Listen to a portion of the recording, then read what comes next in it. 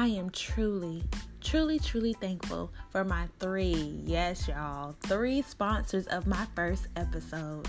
Want to know more about them? You know I got you. First, I would love to thank 11 and B. 11 and B is an Etsy shop owned by Ariel Broussard. Hey Ariel.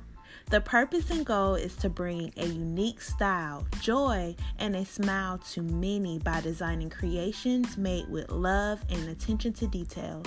This shop features personalized items such as tumblers, Starbucks cups, wine glasses, doormats, and so much more. Now, I'm going to tell you guys, because you know I'm honest, 11 and B is the place to go. So if you want to know more about 11 and B, head over to her Instagram at 11 ELEVENANDB. That's at ELEVENANDB.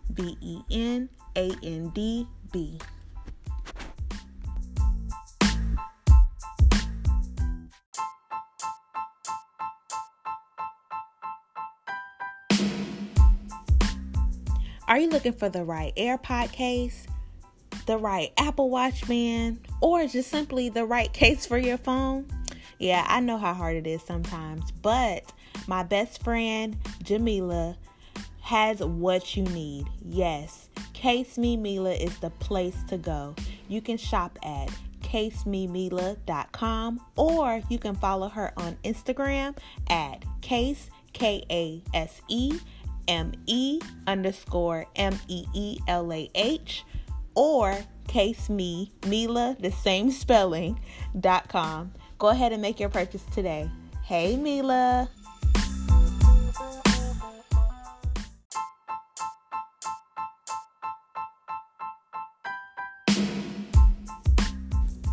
My Girl Talk listeners are pretty stylish. So I went ahead and hooked you all up with a discount code from one of our sponsors for this episode, Pretty Couture. Pretty Couture is an online store where you'll find stylish, ready-to-wear, chic women's apparel. So for my lady listeners and men for your significant others, make sure you visit shopprettycouture.com and use the code GIRLTALK at the checkout for a 20% discount on your next purchase. Get it while it lasts. Exclusively for my Girl Talk listeners.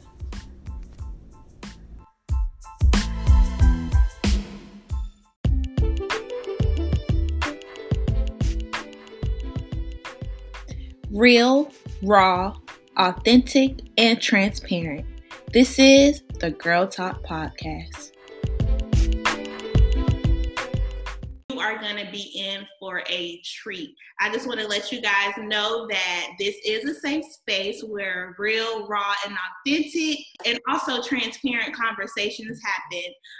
The topic for tonight is probably going to be a little bit sensitive, but as you guys may know, or as you guys know, I care about the sensitivity, but at the same time, I really don't, because this is my podcast.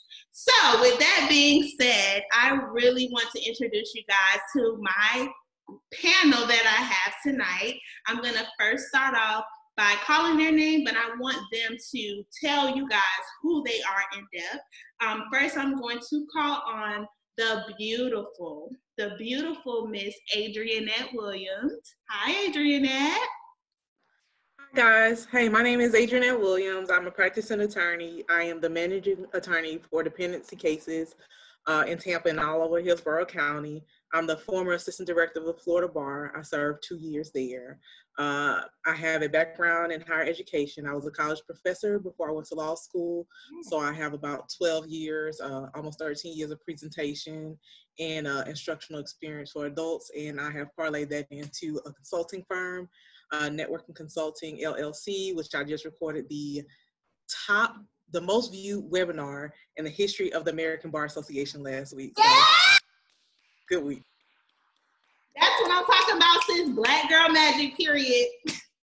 Yes. Okay, you can go ahead. That was it. So thank you guys for having me here. And I'm super excited about what you have to offer to your listeners. And I hope to meaningfully contribute in some way today. Yes, thank you. See, I told y'all we gonna have a bomb panel tonight. She came through the gate, letting y'all know her credentials. So if you're in Hillsborough County, Tampa area, and you need some services, I got the plug. Next, we're gonna go and I wanted to introduce you guys to somebody that you guys probably already know because he's already Mr. Jakari Harris. Jakari. What's up? What's up? What's up? Thank you for having me tonight. Y'all, Jakari got on this turtleneck. I'm so sorry. It feels great, you all. Good. Jakari is Thank you. You all look great as well. I mean, y'all look amazing. Yes. But of course, Jakari Harris here, Jay Harris. It's a great day. I'm glad to be here. A little bit about myself. Went to Bethune-Cookman, student body president. Did a study abroad in Senegal, West Africa. I worked with attorney Ben Crump, Senator U.S. Kamala Harris, worked on a few campaigns. Now I work as a litigation manager at a law firm here in Houston. I'm preparing for my book release this year, Lost and Found, so get ready for that. And I'm just walking in my purpose. I'm glad to be here. You better walk. You better run into that thing. That's what I'm talking about. Period. Amen. Then I really I was going to save her for last, but I was like, girl, boy, you know. So I have my beautiful sister on with me tonight. You know, she had to be on the first episode, and I had to utilize her in some type of way. This is my PR, my sis, what I call you, a sister. Sister. Yeah. She is my manager unofficially until I could put her on payroll. She will be serving as our moderator to help guide us through this conversation because it will get that deep. I have Miss Ursula James. Hey, sis. Hello. Hey. How's everyone doing tonight or today, wherever you are in the country? Yes. You know, I'm doing great. Wonderful. I'm so excited to be a part of this conversation. Thank you, Ashante, for making me a part as moderator. I am a graduate of Florida A&M University on the highest of seven hills in Tallahassee. I am a communications director and wardrobe stylist, so I'm multifaceted. But tonight I will serve as your assist moderator during this conversation. Yes, y'all heard that. She's also one of the sponsors of tonight's episode, so you'll be hearing a little bit more about all that she does outside of her communications world.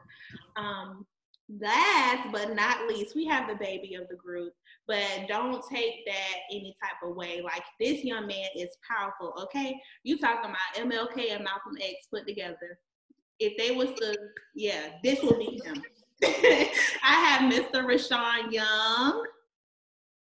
Rashawn. I am glad to listen. I am so excited to be here with you all this evening and be among so many, world changers, trailblazers, pioneers. We want to take over the world, literally.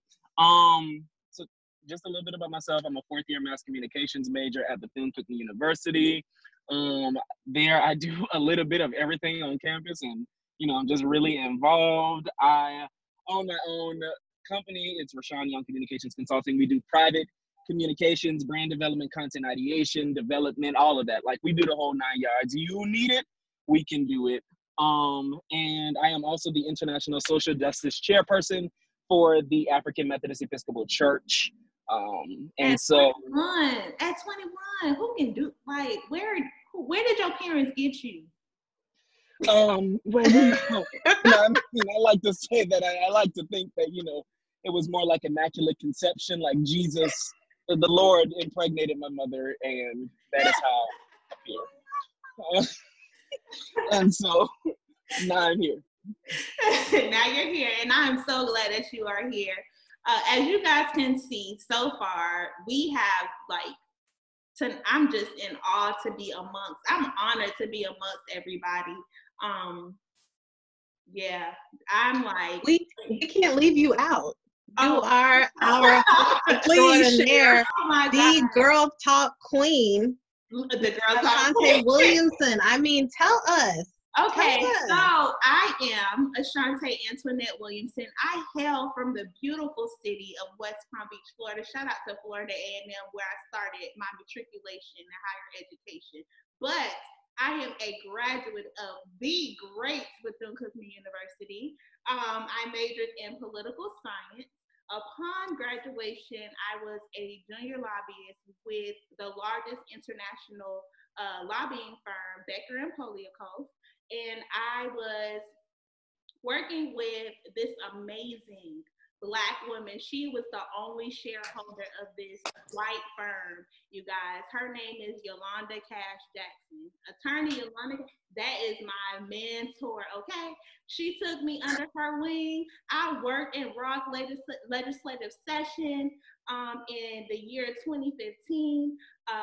She gave me all private HBCUs in the state of Florida as my client, which was very powerful. And I got recognized by the president at the time of my alma mater, Dr. Edison O. Jackson, and the vice president of institutional advancement, who is now the president of Virginia Union University, Dr. Hakeem Lucas. Shout out to Dr. Lucas.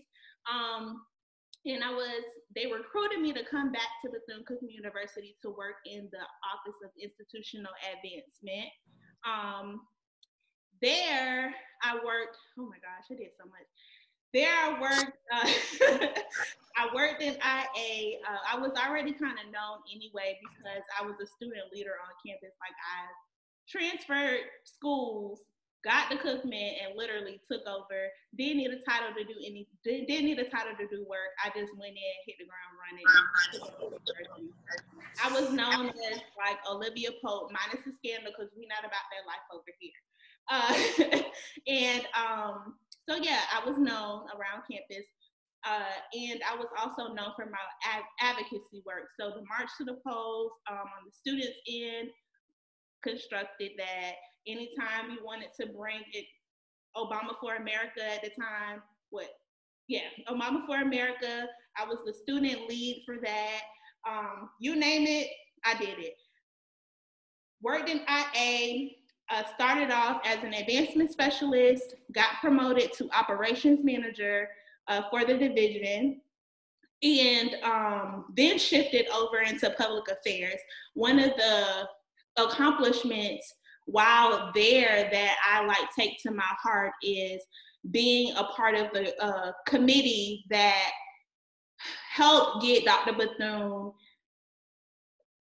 I guess I don't want to say elected, but what's the word I'm looking for? Help get Dr. Bethune installed, or got the bill passed to get Dr. Bethune's statue installed, or to replace the Confederate general that represents the state of Florida. So yes, I was a part of that group, that team.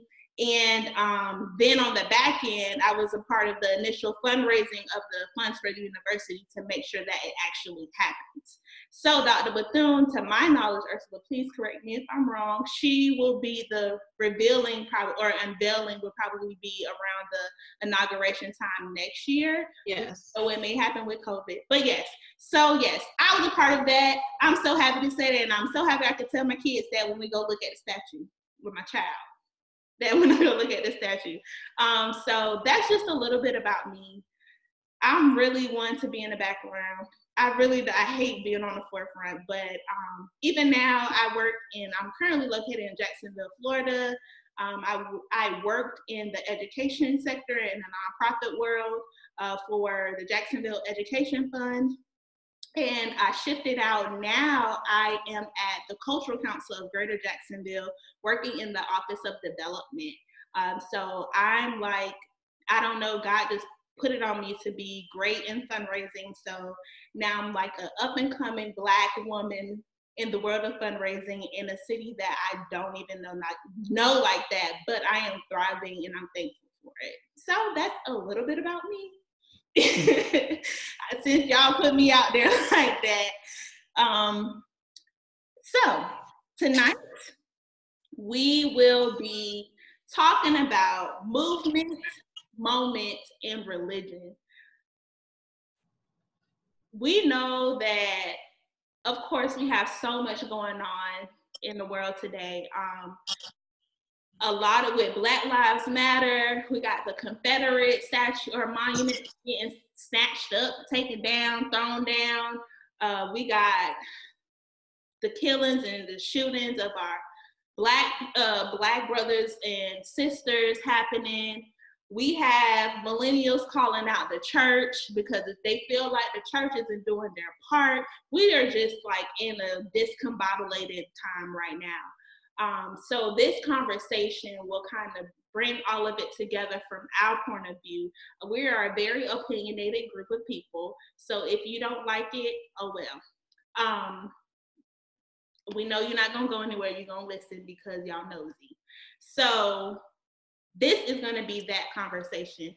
You know we are gonna be raw about what we have to say. You know we're gonna be real what we have to say. And we're gonna be transparent. But also we have a heart that's very authentic. So we may care about your feelings just a little bit. So I want us to dive right into the conversation. I have my assistant moderator here that's going to keep us on track, and she's going to help guide us if we get off a little bit. But I wanted to throw our first question out there. Outside of the hashtag, what is the Black Lives Matter movement?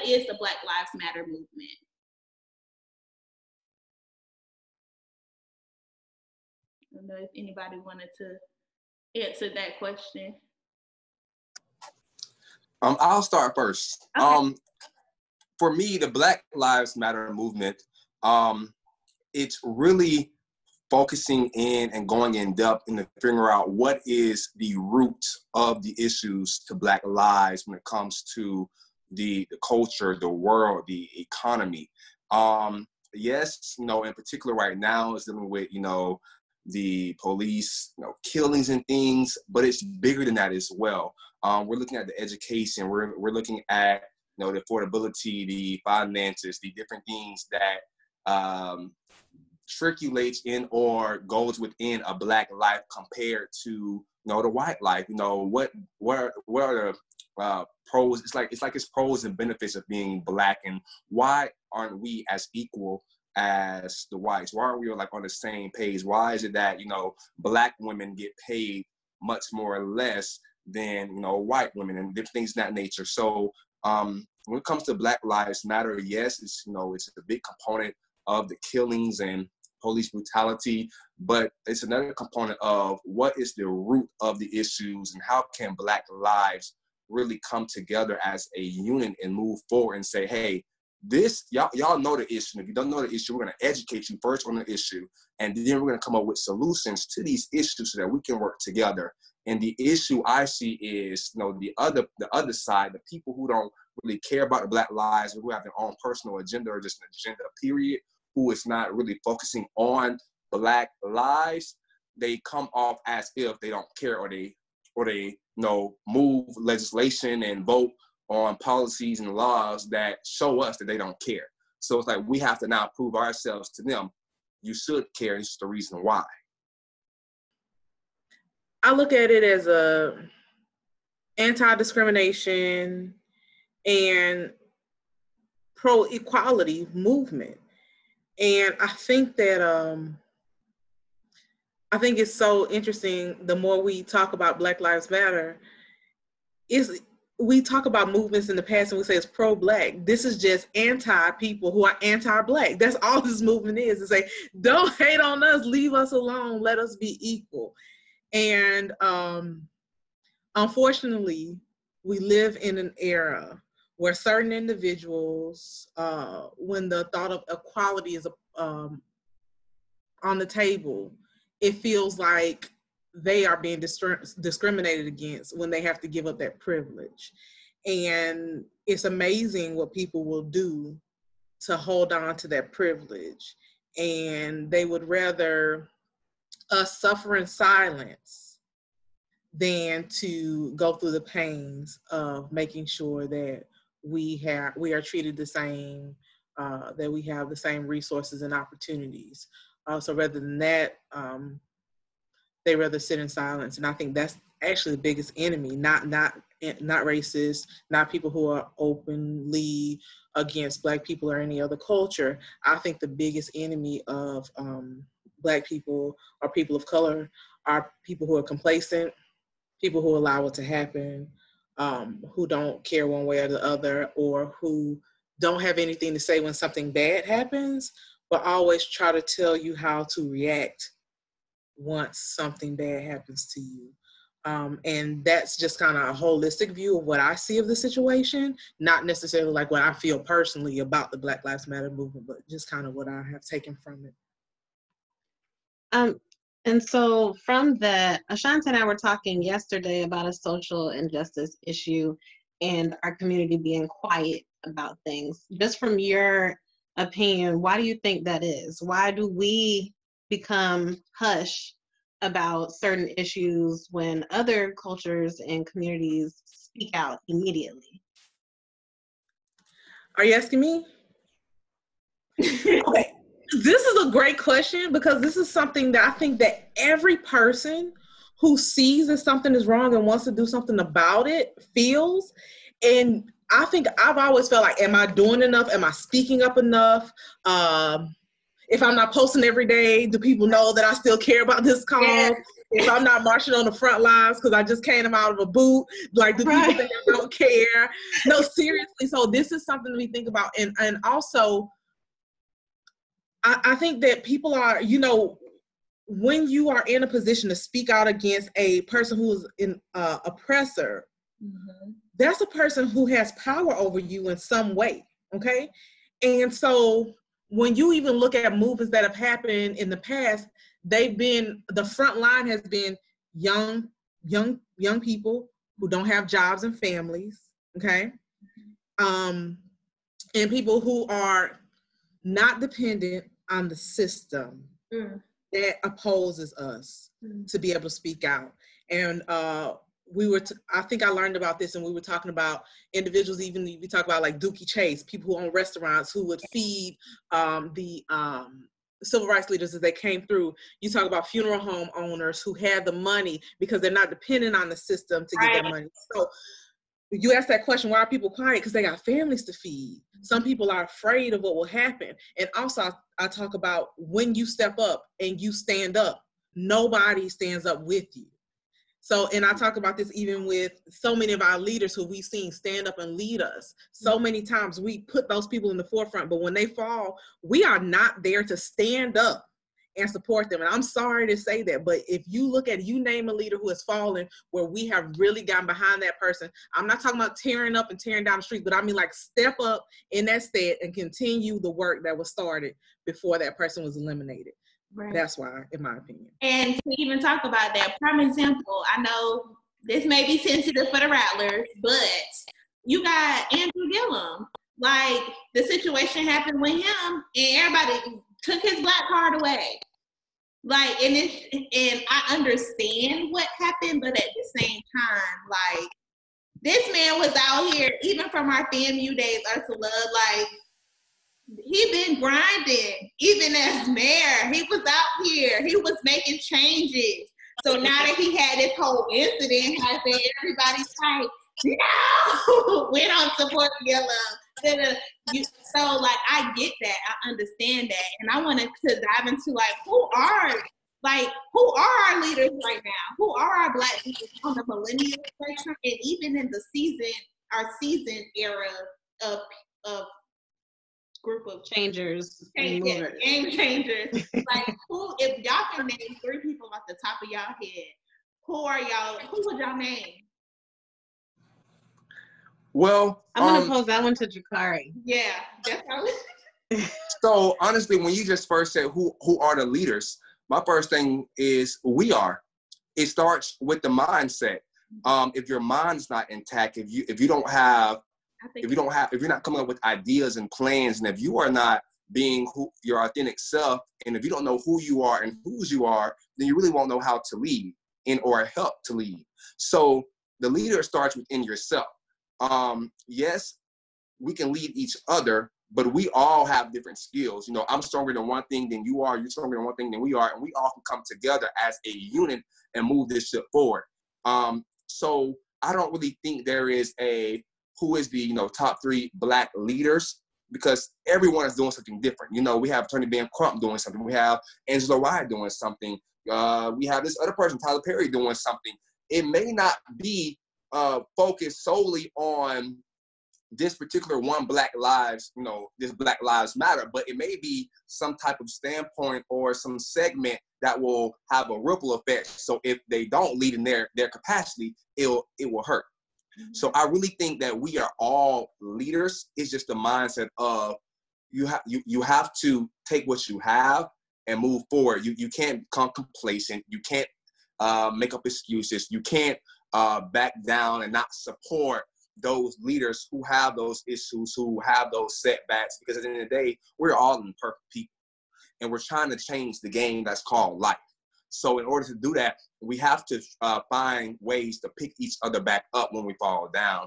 I'm not perfect. No one's perfect. So I just think leaders are within. We're all leaders in some capacity, even when one don't think they are a leader, they think they're a follower. No, you are a leader in some way, but there is some instances whereas we do need those followers to help guide us along the way, to help guide those leaders. So I don't know, Jakar. I'm going to disagree with you a little bit because look at this presidential election that we have going on. We got Biden. We don't even know who his pick is. Like at this point, brother should have dropped. Well, bro should have dropped somebody. He should have dropped somebody on June yesterday. It would have been good to strategically drop somebody on Juneteenth, but at the same time, I feel like that's a shame that we still don't know who his VP is or the VP elect or pick is. And I feel like they're prolonging it because we don't have a lot of qualified people within our community that can fulfill that position. Or you said leaders within the Black community. Right. Now, Democrat, I'm not saying they're majority Black, but what I am saying is there are white people in the Democrat. So I really wasn't thinking on the presidential election, but I definitely can tap in that after Adrian next say so. Okay, I just want to stir it up a little bit. Get y'all funny. You stirred me up when you said there are not enough qualified. I'm like, no, wait a minute now. We're the most educated group in America. It's somebody. It's somebody qualified. I know it's some qualified people. We just waiting for that name to drop. But it has dropped on my spirit. I'm just waiting for it to come to the earth now. Amen. I just feel like, I don't know, when all of those people that came, like you mentioned, Ben Crumb, or Al Sharpton, when all of those people die, God forbid, it's no time soon. When all of those people die, who is going to pick up that mantle? Like, who going to pick up the mantle? Who is it going to be passed to? So that's what I'm saying. Like, yeah, it starts with us, but are we sitting at those tables? Like, do we have direct connection? How people going to know we up next? Like, I don't think. Everything. So Rashawn has a response. This is getting good, my God. So, like, I want to tie it back into what Ari was saying. I 100% agree with, and I'm going to have to disagree with you a little bit. I definitely think that a part of, while all of us can be and have the ability to be leaders, I think that we need to back somebody with a vision.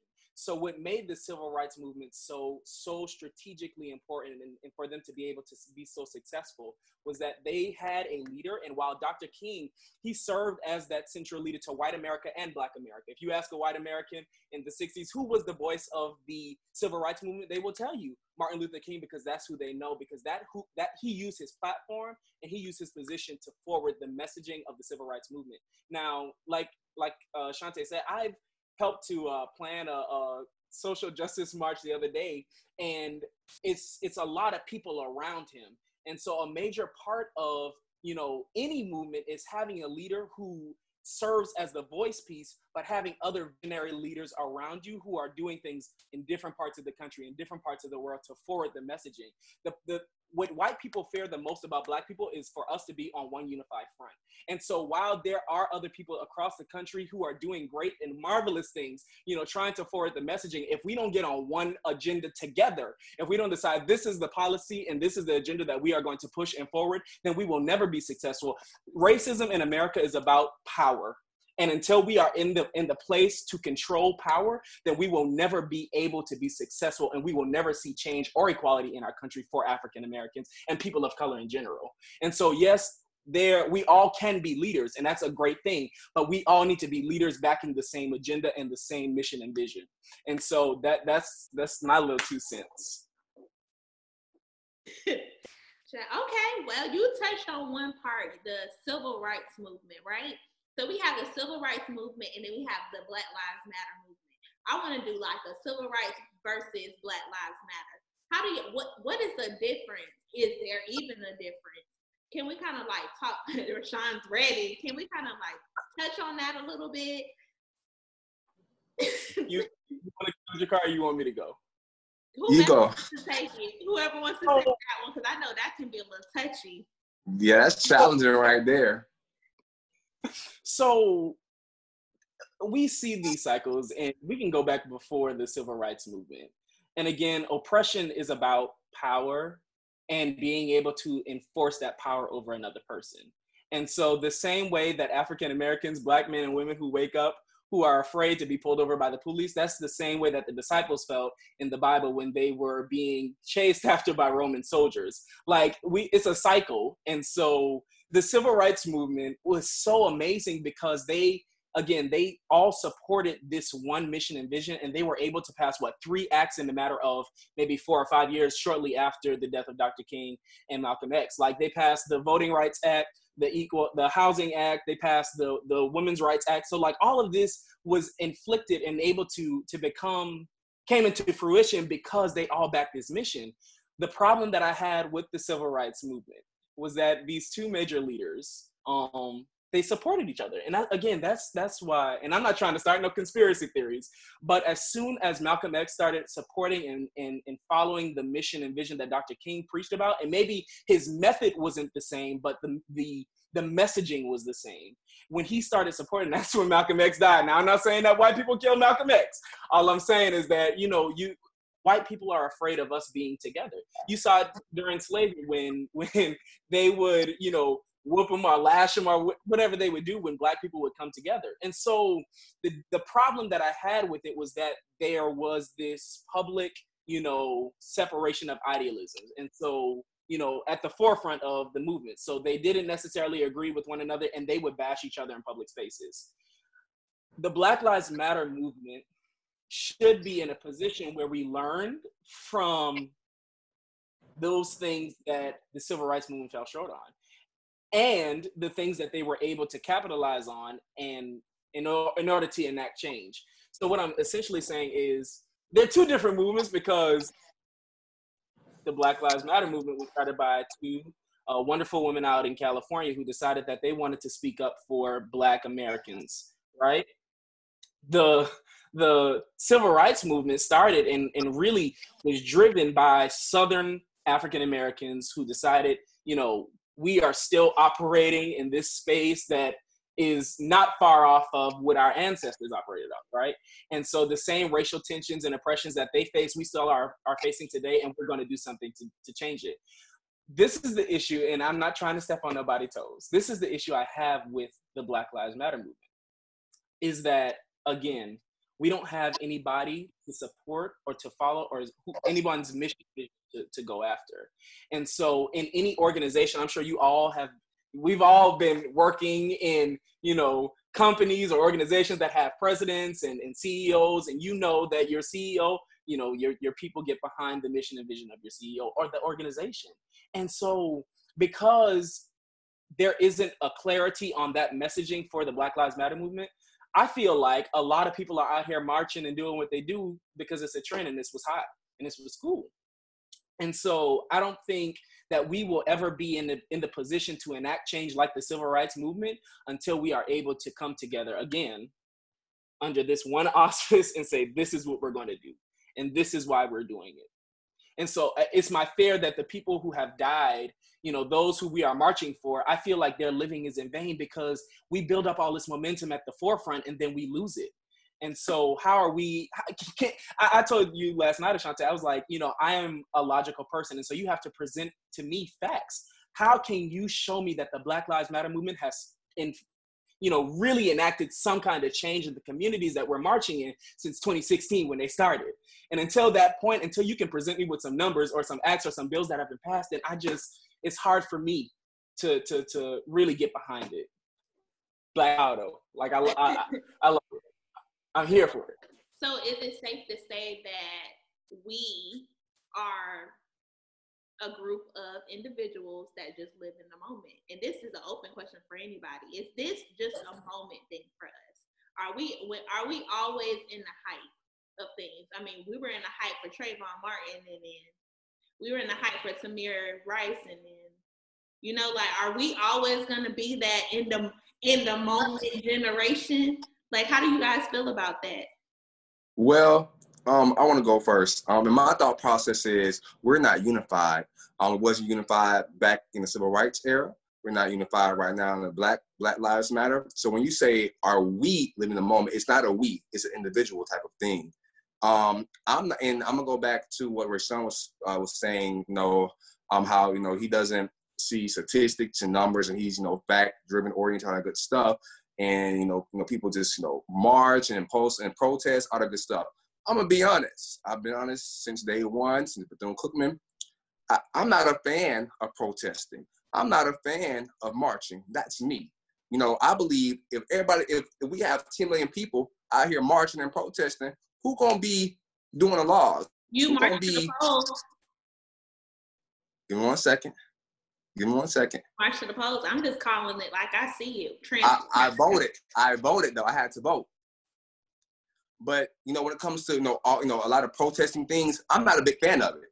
I'm one of them things where I ask, okay, how can we study? How can we really figure out, do research? There's a lot of research driven behind it. We just can't propose laws and policies and, you know, rights and all this stuff. We have to really dig down and dig deep to figure out how can we really make this happen? How can we make this come about?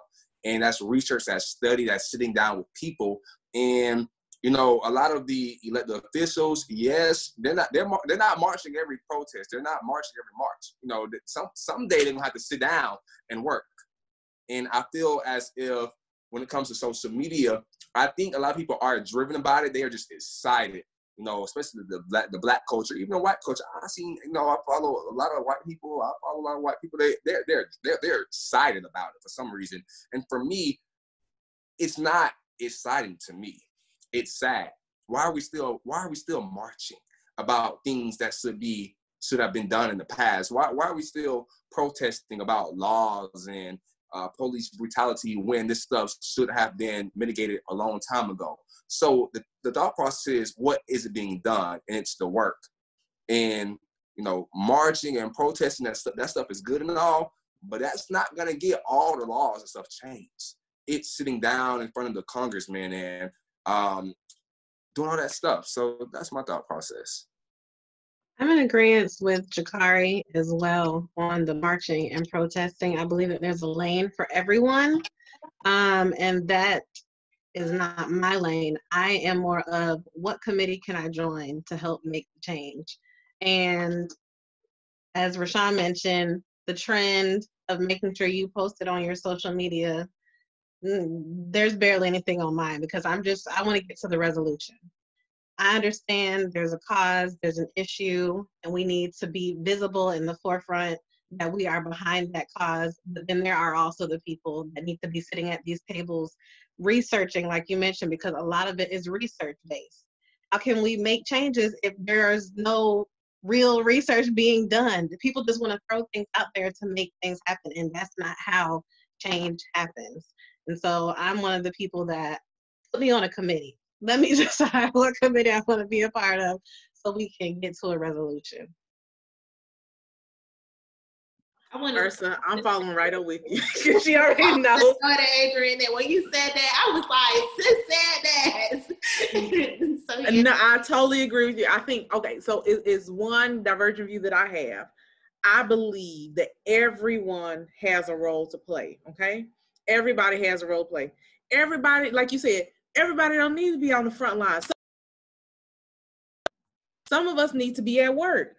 Some of us I'm an attorney. What does it look like for me? How am I best using the abilities that God gave me if I'm only on the front line? Would I not be better sitting at home, making sure I cover my cases, making sure the clients that are in front of me have their constitutional rights not violated by the system would not be a better steward over what God has blessed me with if I use my talents to the best of my abilities. That's my view. I do think there is a lane for those individuals who want to march and who want to bring that kind of light to Black Lives Matter movement, because I think without them, and I'll give you an example, I have been speaking about diversity. I have been speaking about institutional bias. I've been speaking about generational bias, because there are millennials coming into the workplace at a higher rate than ever before. They have not made a training available, mentorship available. They're training us the way they were trained 20 and 30 years ago. Millennials have a different view on things. And all I'm trying to say is this. We all have our lane. and we need, and I'm not going to say people are right or wrong, but I will say this.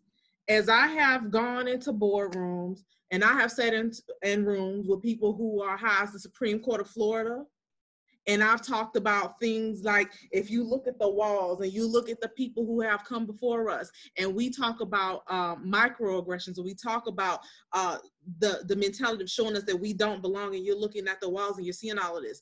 Those things were, thank you, and they pushed me to the side. But now I'm getting caught. My phone rings every day about some sort of presentation they want me to talk about. Now they want to have those tough conversations. Was it because I was talking about it back then, or is it because people now are yelling in the streets? And so now they don't want to hear the yelling, so now they want to hear the talking. It's just a question that I have.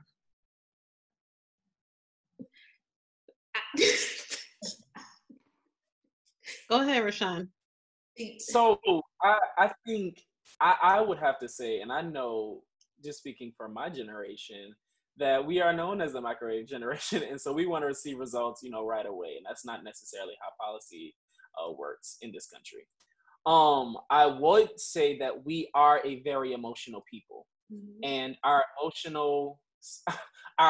us being so emotional stops us and serves as an obstruction from us from being successful, because we operate in this emotional state and in the moment, and we don't never think about the longevity of the decisions or the situations that we are in. And so I always tie it into 2008 when Black people elected Obama, and how we relish in those moments, and we celebrated for 2 years. And then as soon as the next election came around, we failed Obama, right, because we didn't go back to the polls and re-elect the officials who were in there when he got elected in 2008.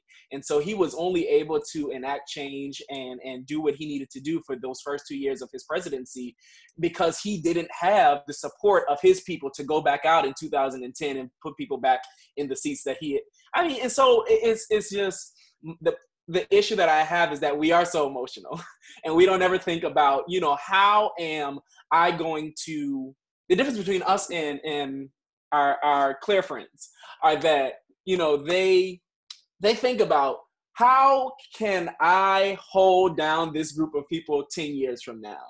Because what happens is, you may feel good right now, but in 10 years when we still in the same position, we still got y'all out here marching and, y'all doing what y'all do, they could care less. And so we have to get out of that. Let's operate and function in this, this now, and think about how we can do something to enact change in the future,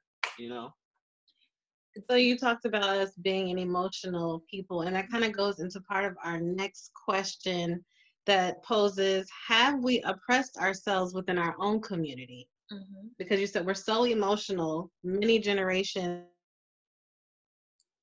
we have previous are still angry, and we have built up anger amongst each other. So have we oppressed ourselves within our own community? Yeah. We have. And I think we also have oppressed ourselves when we talk about aspirations. Mm-hmm. When we have our community, we do not prepare our children in our community on a large scale to take these positions that they need to take to be in the places to make the changes that need to be made. And I think that's the biggest form of oppression that we can have, is stifling our future. Right. And so we talk about oppression, yes, and we talk each other out of our dreams. And I'm not gonna name any family members, but when I told them I wanted to go to law school, and they said, "Well, Adrianette, you're already a professor. You already got a master's degree and an undergraduate degree and a great job. Why would you want to go to law school?" And they meant that with the best intentions. But I'll tell you this, the road to hell is paved with good intentions. And I think the Black community suffers from that a lot of times, is those good intentions that are not grounded in education or informed decisions that they're feeding to their children and those around them. Right. That's true. I don't feel like, well, I feel like, like you said, I don't feel like I was prepared growing up to compete or have a seat at different tables. I had to learn that as I went. And it's not because my parents didn't know, like didn't want it. They didn't know. I'm coming from, my mom is an immigrant, Jamaican. My daddy and my mama are Jamaicans. Jamaican politics is completely different from over here. So a lot of the times when people come over to the States, they don't even want to be involved in all of this stuff that's going on over here, because in the back of their mind, it's like, I ain't trying to make nobody mad because I'm not trying to get deported. I'm going to come over here, do what I have to do, and that's it. Make sure my family's good, and that's it. So a lot of I had to learn, and it took me attending an HBCU for it to click for me. For me to walk on, at that time, Florida A&M's campus during summer of 2008, and for them to say, you are Black, you are somebody, you can go walk into any room and be the baddest thing in that room. You can compete with anybody from a PWI.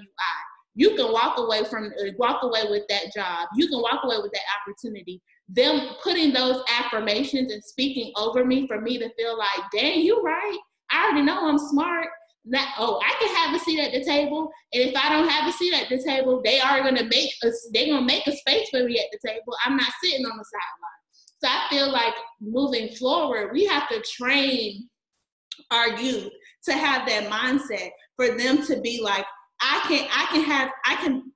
have a chance too. You know, like I feel like a lot of them, like we don't really have that chance. So I agree, we are oppressed, and we oppress ourselves, because a lot of the times like you said, our family members, they have good intentions, but some of them have bad intentions because they're jealous. So they allow jealousy to overpower them. So they see you progressing, see you doing things. Like for instance, I tell everybody when people first met me, what was the first thing I said I wanted to do? Be the president of the United States. And until this day, you ask me, what is my end goal? It's the president of the United States. How I'm going to be in the White House. I don't know how I'm going to get there, but I know that I'm going to be there. But the fact that I had to conform myself to even have the mentality, because I thought I wasn't good enough, because I ain't seen nobody that looked like me in the president. They got Jamaican parents. Who? And it took for me to see, like, be amongst politicians that look like me, be actually on the floor, like seeing the process of how like bills get passed, even with lobbying, how, they have those backroom conversations to make sure their clients got what they need. Like, it took for me to be exposed to that world for me to actually get it. So now that I get it, what am I going to do to make sure that those that coming behind me, because I'm going to die nowhere near in the future, but like, when I get real, I'm trying to like pass 100, I need to make sure that everybody that came behind me, their table is set, they got what they need. So now my work is done, and they took my wisdom and they're putting it and being a change within their communities. So the Bible says, train up a child in the way he should go, and when he gets old, he will not depart from it. Not depart. So when you look at religion and, the movement and the moment thing, again, it starts with the mind. Train up the child. It starts with how, they are brought up. If they are brought up under the mindset of, hey, you can do it, you will do it, we will get this done, we will create a plan, they will grow up saying the same thing. I'm just like you. I can't speak for everybody. I don't know everybody's story, but hey, I didn't have all these resources that I know now. I didn't know everything then. My mom, parents, and them biological stuff, they didn't know this stuff. So for me, I had to learn it as I grew, as I went to college, grad school, and just moved. Because I know I moved all over the world. So for me, it's just one of the things. Whereas it's like, okay, I know the knowledge and the resources that I have. How can I ensure that those people, the youth, the people that's you're younger than me, same age as me, can have those same resources as well.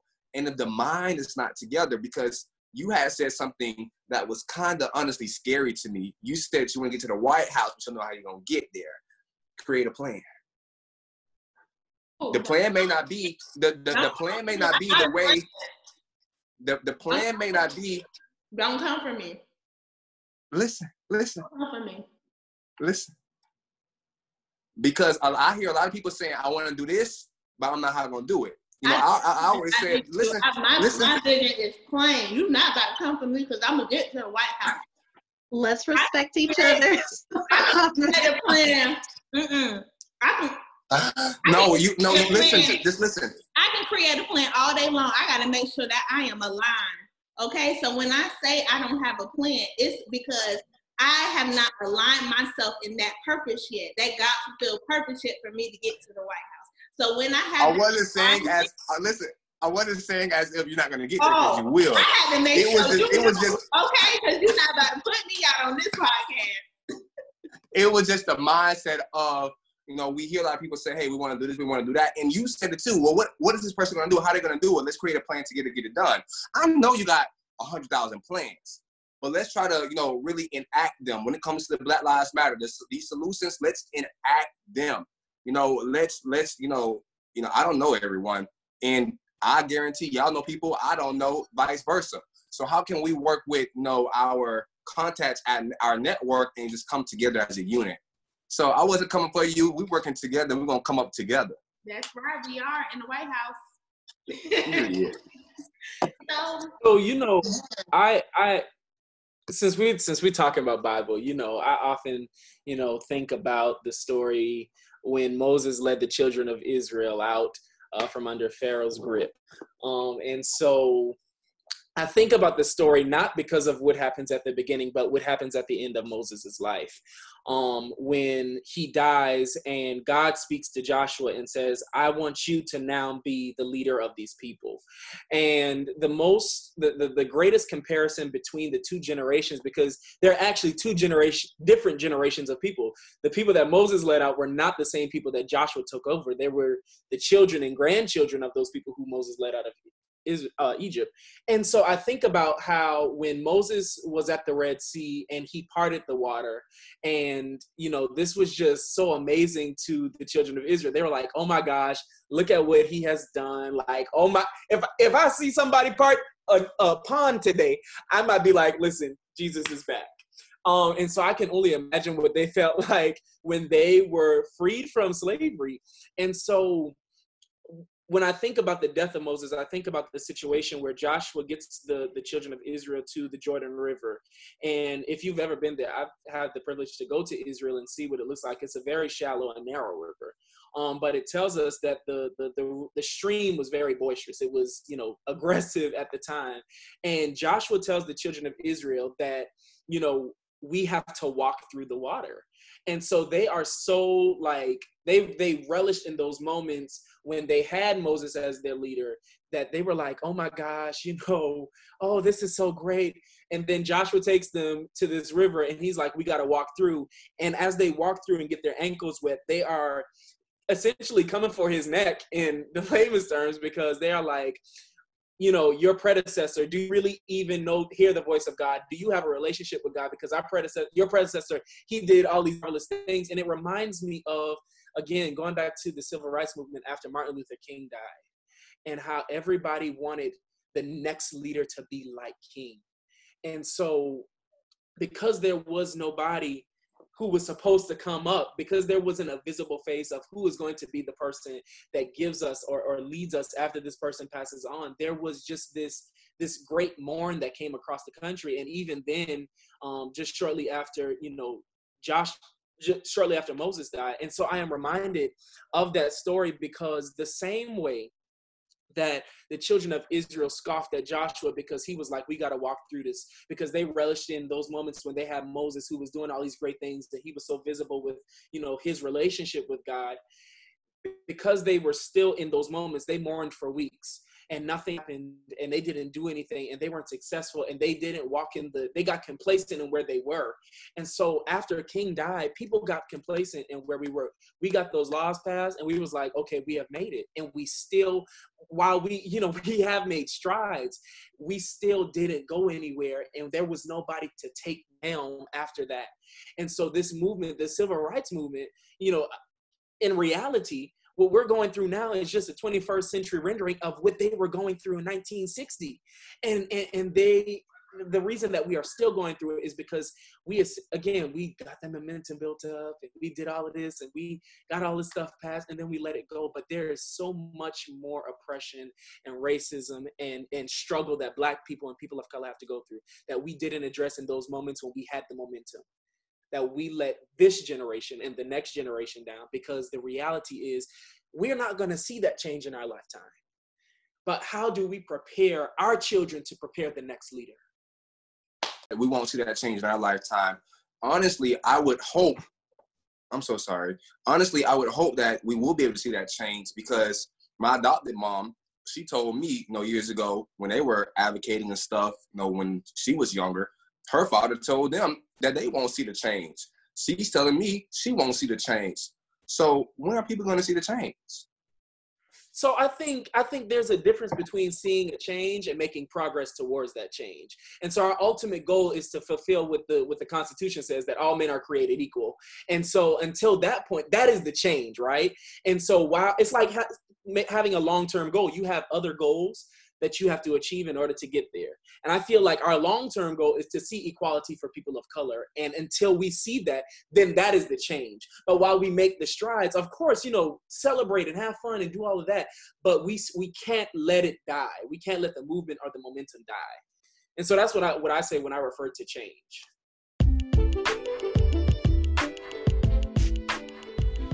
Yes, I know.